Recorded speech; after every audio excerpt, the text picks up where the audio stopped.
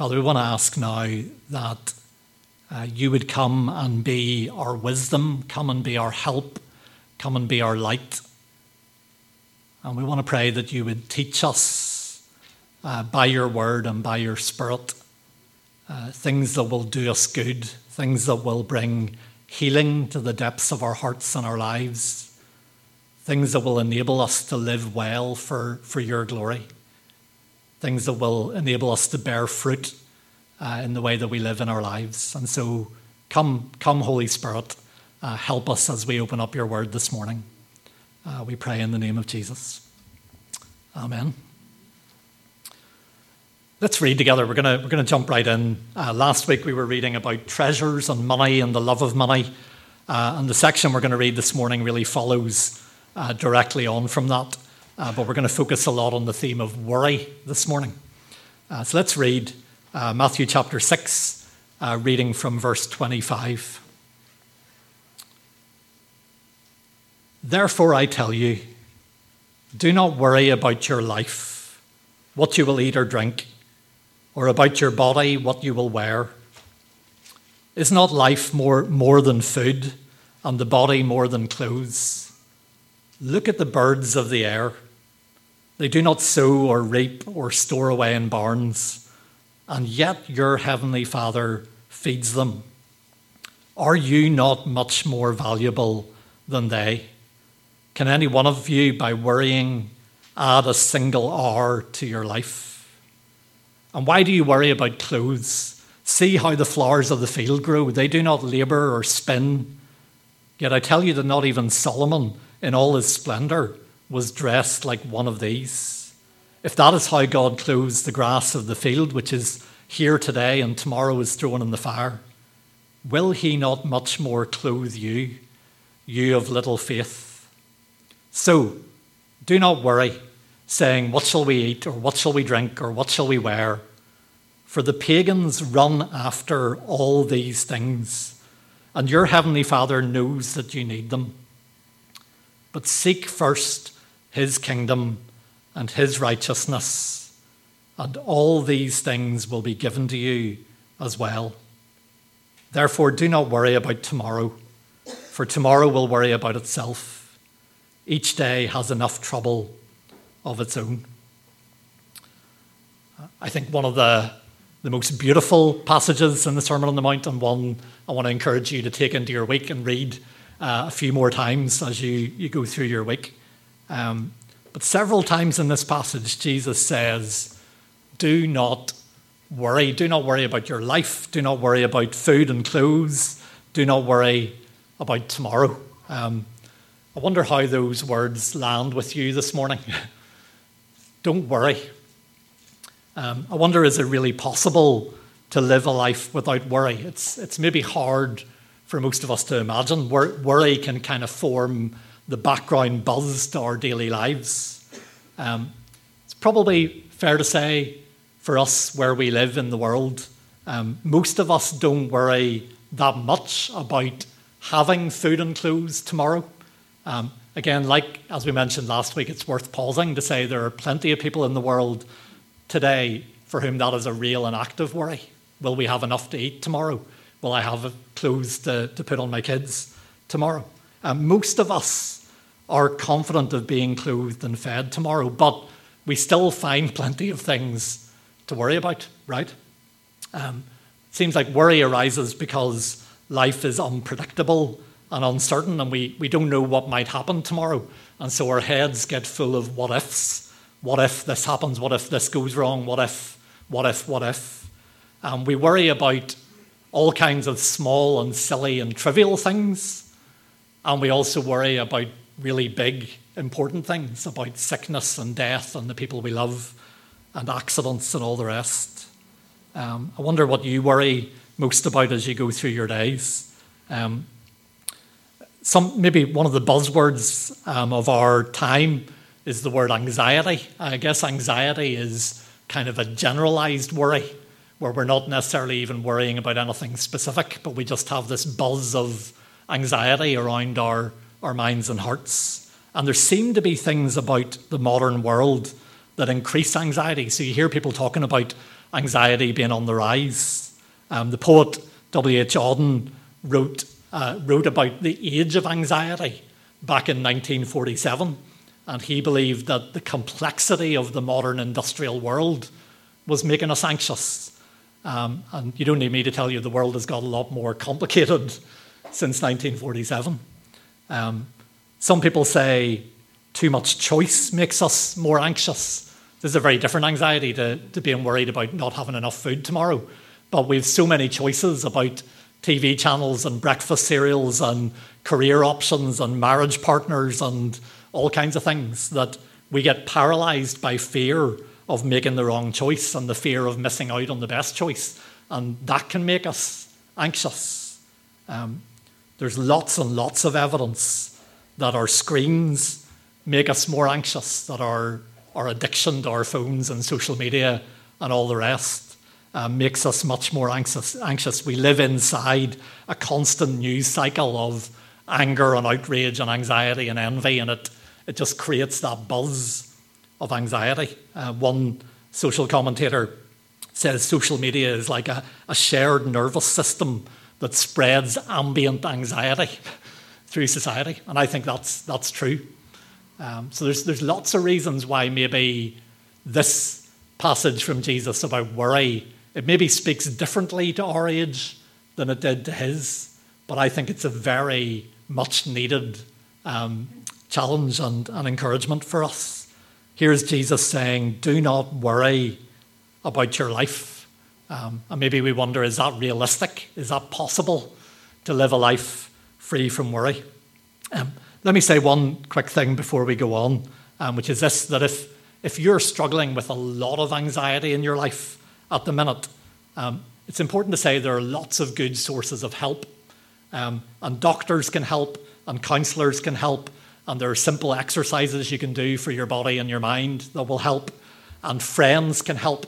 And it's really good to talk to someone about that if you're really struggling with a lot of anxiety. So I do want to say that before we go on. But I also believe this, that underlying the anxiety of our age, there is a spiritual crisis. And these words from Jesus in Matthew 6, I think, are tremendously helpful in getting to the heart of why we are so worried and so anxious. And so I want to walk with you through 4 bits of wisdom from this teaching of Jesus that I find really helpful. And they start kind of very practical and then go maybe a little bit deeper. But I want to just pick out 4 things that Jesus says that I think are really helpful for our age of anxiety. And the first one is very practical and very blunt, is that worry is useless. I love that bit where Jesus says, which of you by worrying can add a single hour to your life? Or in some translations, a single cubit to your height. You can't make yourself taller. You can't make your life longer. You can't avoid any of the things that are coming to you by worrying about them. Worry is useless. I wonder if you noticed that most of the things that you worry about don't actually end up happening. Some of them do. Some of them, many of them don't. Corrie ten Boom once said this, that worry does not empty tomorrow of its sorrow, but it empties today of its strength. And I think that's profoundly true. It empties today of its joy, but it doesn't do any good. It is useless. That's a piece of practical wisdom that's good to sort of talk to yourself about that, about the uselessness of worry. By itself, that bit of wisdom is not enough, but it's a good place to start. That worry is useless. Let's go to the next bit of wisdom. Jesus says, look at the birds and look at the flowers. And before we get to the spiritual lessons that we can learn from the birds and the flowers, I want to actually just take that as a simple command from Jesus. That's a simple piece of practical encouragement. Get outside and look at the birds and at the flowers and at the trees and the sky and the rivers and the mountains and everything that's out there. Wonder if you ever thought of that as a command from Jesus. Consider the birds. Look at the birds. Look at the flowers.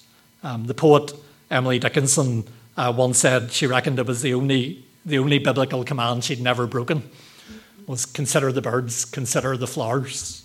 I said earlier, there's lots of evidence that our screens are making us anxious. There's also lots of evidence, and Debs can tell you more about this, that being outside and in creation is really good for your mind, and it helps make us less anxious. So even before we get to the spiritual lessons, just obeying that command, paying attention to the birds and the flowers will already start to do you good. So maybe that's an encouragement for you this week. Switch off your TV, leave your phone in a drawer, and go and consider the birds. Go and consider the flowers. And already that will start to do you good. So, first, worry is useless. Second, look at the birds, look at the flowers. Third thing, going a little bit deeper. We need to go from the many things to the one thing. The cure for our worry and anxiety is to focus our scattered and overwhelmed minds on just one thing. What does Jesus say in verse 32? He says, the pagans run after all these things. They run around like headless chickens, running after many, many things. But what does he say to us? You seek first his kingdom and his righteousness. I think that's one thing, not two. That's two ways of saying the same thing. Seek his kingdom and his righteousness. Fix your mind and your heart on this one thing that really and truly matters. The reason I put a mountain on the screen is one of my favourite images in the Bible of the kingdom of God. Comes in Daniel chapter 2, where the kingdom of God is pictured as a stone which shatters the feet of the idols of our world and the kingdoms of our world. But then the stone grows to become a mountain that fills the whole world and is an unshakable kingdom. And I think that image is really helpful if we're thinking about fixing our minds and hearts on the reality of the kingdom of God, on a mountain that can't be shaken. Or maybe if that image is too big, the kind of the mountain that fills the whole world, this also reminds me of the encounter Jesus had when he spoke to Martha. And Martha, of course, was running around like a headless chicken after many things. And she was worrying about all the things that needed to be done. And do you remember what Jesus said to her? He said, Martha, Martha, you are worried and upset about many things, but only one thing is necessary. And in that story, what was the one thing? The one thing was to sit at the feet of Jesus. Maybe you can put those two images side by side. The mountain, which is the kingdom of God, but if you want to fix your heart on the kingdom, on the mountain, you fix your eyes on the King. You come and sit at the feet of Jesus. That's how you fix your heart on God's kingdom, is by fixing your eyes on the King. Maybe we could say it this way.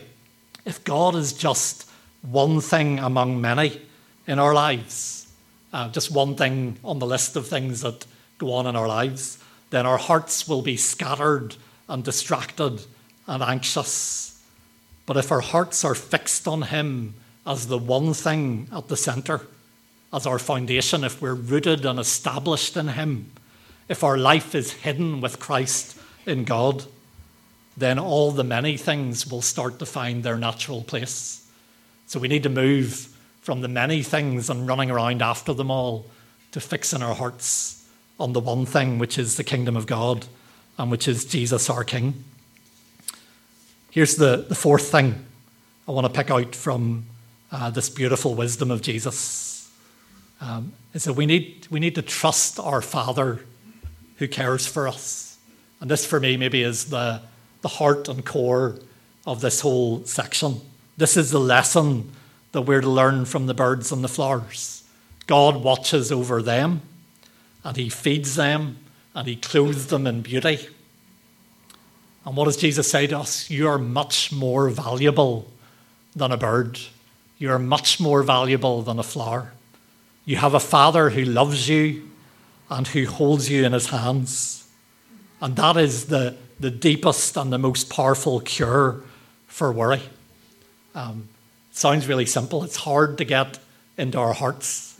But that's the heart of this teaching from Jesus. Trust your Father who cares for you, that you have a Father who loves you, who holds you in his hands. Psalm 73 is one of my favourite psalms, and in Psalm 73, the psalmist is feeling overwhelmed by the world and by everything that's wrong in the world, and seeing the wicked prosper and seeing the faithful suffer, and nothing seems to make sense. And he actually says at one point, my foot nearly slipped. He nearly gave in to despair because the world was so wrong. But Psalm 73 actually ends in beautiful quietness and trust and confidence in God. What is it that makes the difference for the psalmist? I think it's this one simple phrase in verse 23 of Psalm 73. He says, but I am always with you, and you hold me by my right hand. That's it, right? The world is mad. The world makes no sense. The world is out of kilter. And then this moment where he realizes, he remembers, but I am always with you, and you hold me by my right hand. And maybe that image of a child holding the hand of the Father, I think, is at the heart of what this passage is about, of trusting our Father who walks with us, who cares with us, who loves us. Maybe we wonder, but how do we get that truth into our hearts? We kind of know that's true. How do we get that into our hearts? Maybe I want to refer to another verse in Philippians 4. Paul writes and says, do not be anxious about anything. So there's the same encouragement. Do not worry. Do not be anxious. But how does that verse go on? Paul says, do not be anxious about anything, but in every situation, by prayer and petition, with thanksgiving, present your requests to God. That's the practical encouragement from Paul, is bring your anxieties, your troubles, your worries to God in everything. Don't just try and bury them or ignore them or pretend they're not there, because they'll just buzz away in the back of your mind and rob you of your peace and rob you of your joy. But we're invited to bring all our concerns to God. And I want to encourage you to bring the little things that seem silly or trivial, and bring the big things that seem overwhelming. Bring them all. And in that passage in Philippians 4, we then get a double promise, which I love, which is firstly that the peace of God, which passes all understanding, will guard your heart and your mind. And then a few verses later, this promise that the God of peace will be with you. That's a pretty good double promise. The peace of God will guard your heart and your mind, and the God of peace will be with you. So how do we get this truth into our hearts? We turn all of our anxieties and worries into prayer. Maybe still we wonder about this. Most of us know that's what we need to do, and we do. Most of us do, I think, a lot of the time, pray about our worries and pray about our anxieties. I wonder if you ever noticed that it seems possible at times to pray about them and then still carry them around and still not quite be able to set them down. The German pastor Helmut Thielicke, who's been helping me a lot recently, suggests one reason why this happens, and I find this really, really helpful, so I want to share it with you to think about. I may have mentioned this one time before, but it's kind of been following me around a lot, and I keep coming back to it. Thielicke suggests that when we bring our worries and anxieties to God, we not only bring our needs to God, but we also tend to tell God the ways and means by which we think those needs should be met. So we come to God with a plan, and we say, not only here is my worry, here's my anxiety, here's my need, but here is how it needs to be fixed. I have it all worked out. And so essentially Thielicke suggests our trust is still in our plans and solutions.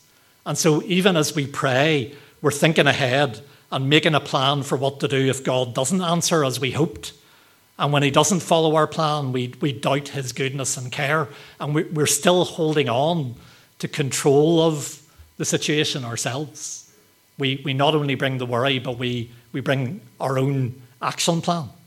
And Thielicke suggests, and I found this really striking, that this removes the joy from our prayer life. He says our prayers don't leave us fresh and glad like they should. We remain kind of heavy. We're really just worrying out loud to God. And And he suggests it leaves no room for God's surprises, for God to meet our needs in unexpected ways. We are telling God how he needs to meet our needs, rather than leaving room for the God of surprises. And so what Thielicus suggests is, as we come and bring our worries and anxieties to God, he actually says in our humanness, it's natural we should tell God our ideas about the ways and means. So it's natural that we should say to God, I was thinking this might be a good way to solve the problem.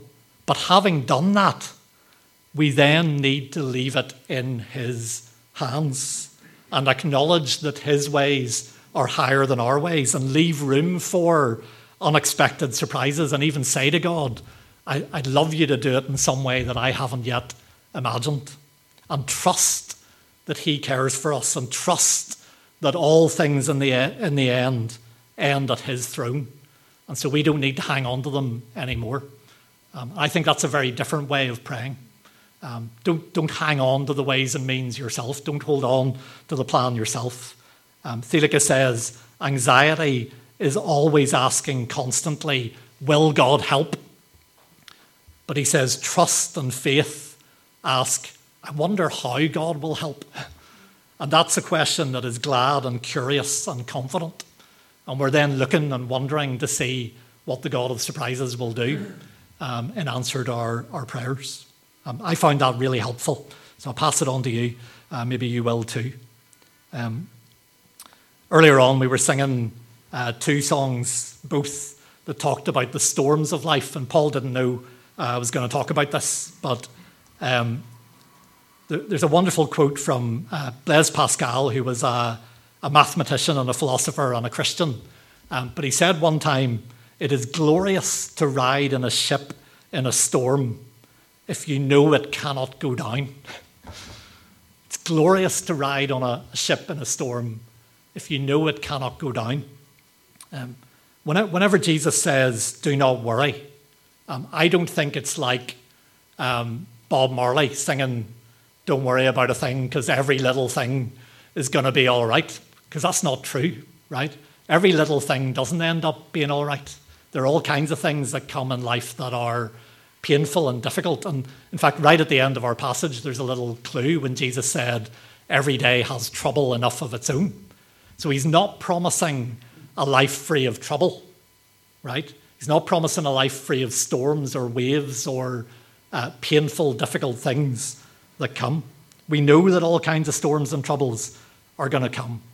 But we also know that at the deepest level, they cannot harm us because nothing can separate us from the love of God, right? The ship cannot go down. And in fact, God is going to use those storms and troubles and painful experiences for our good. Faith doesn't remove the unpredictability of life. I don't know what's going to happen tomorrow to me, to you, to my family, to the people I care about. But faith brings the knowledge that whatever happens, we are with God and he is with us. And he will certainly bring things to a good end. That's that unshakable kingdom. That's the mountain that our hearts are fixed on. He will bring the story to a good end. Or let me say something you may not like me saying, but some of the worst things that we fear might actually happen. Some of them might happen, but they are not the end of the story. In fact, I sometimes like to say, slightly tongue-in-cheek, but I really mean it. When you're in Christ, even the end of the world wouldn't be the end of the world, right? The worst things you can imagine.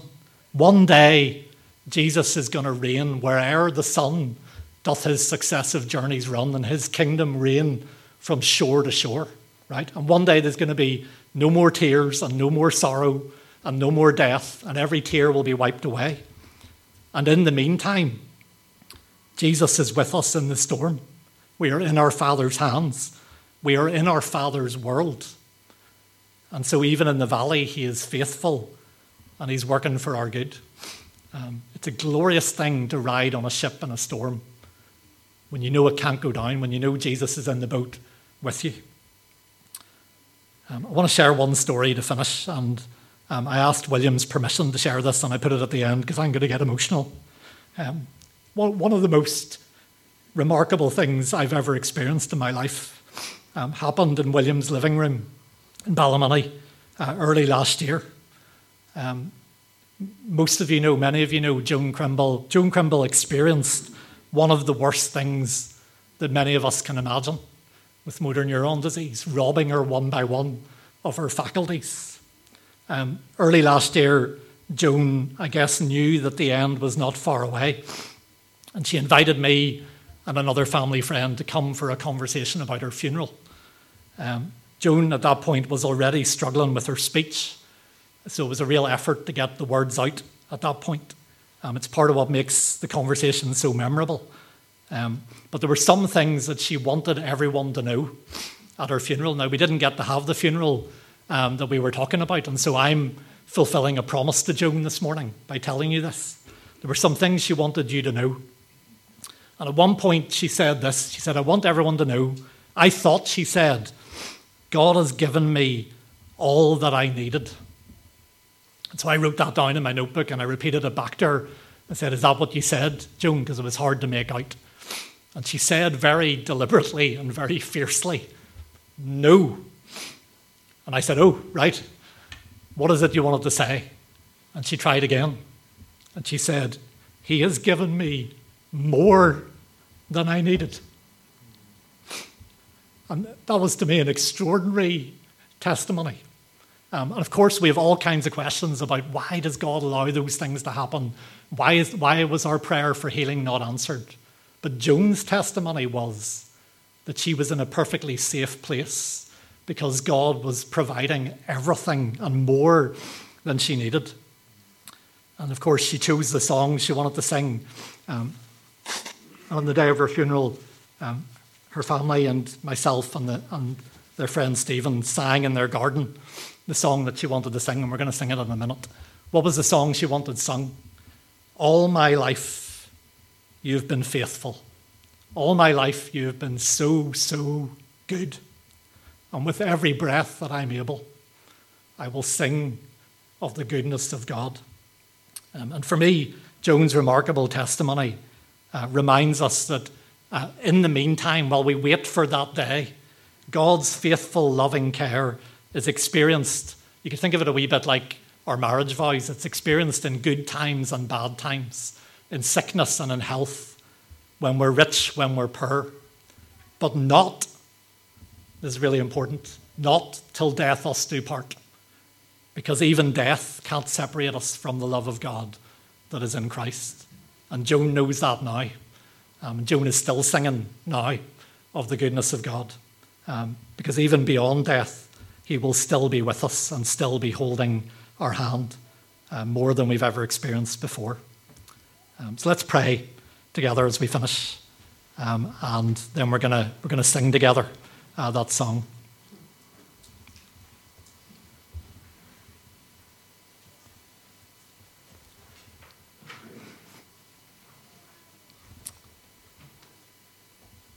Father, you know all the ways in which worry and anxiety can cripple our lives.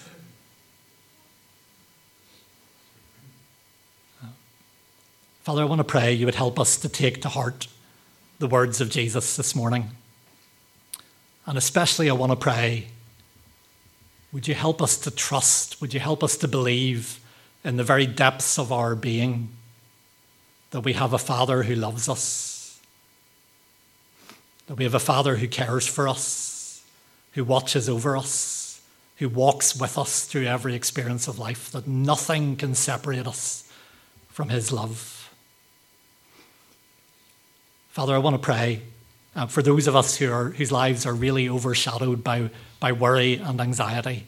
I want to pray in the name of Jesus. Would you set your children free to walk without fear, to get up every day and to know today I am in the Father's hands. Today I am living in my Father's world. Help us to fix our hearts on this one thing, which is your love, which is your kingdom, which can never be shaken. Father, help us this morning to take to heart Joan's remarkable testimony and to look to you as the God who will give us every day more than we need for the day. Father, let these things go deep into our hearts, we pray in the name of Jesus. Amen.